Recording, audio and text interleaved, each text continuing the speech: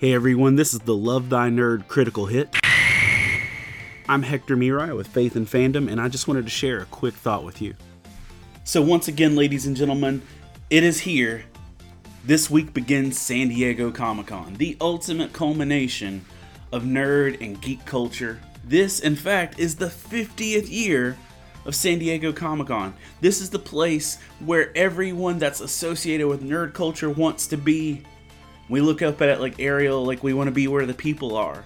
And it's that place where celebrities are going to be to promote their new projects. It's where we're going to see new trailers announced for all the things that we're excited about.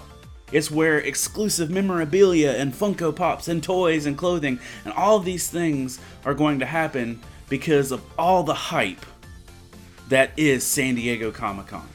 That's the thing, hype is just that for a lot of us, because most of us aren't going to get to go to San Deigo Comic Con, and while we can celebrate it, it's, we celebrate at a distance, and it really doesn't change our lives that much. And there's a similar experience in Matthew 21, beginning in verse 8. And in verse 8 it says, "Most of the crowd spread their cloaks on the road, and others cut branches from trees and spread them on the road.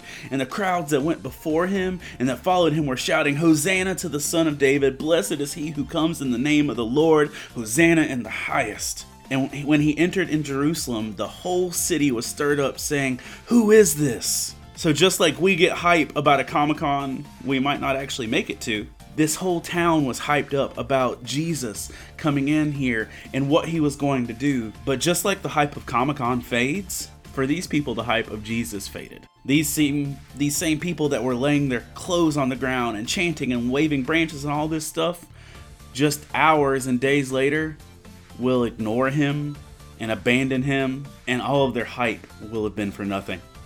So be hype about things, be excited about things, but I want to tell you this. Make sure that your hype for your relationship with God doesn't fade as quickly as Comic-Con or Passover. Want you to know that Love Thy Nerd exists to love and serve our nerdy neighbors through thoughtful content, relational outreach, and intentional community. Check out our website at lovethynerd.com, our thriving Facebook community where you can interact on a daily basis. We have several podcasts, one of which I host, and we're active on all the socials. You can also check me and my book series out over at Faith and Fandom on Facebook.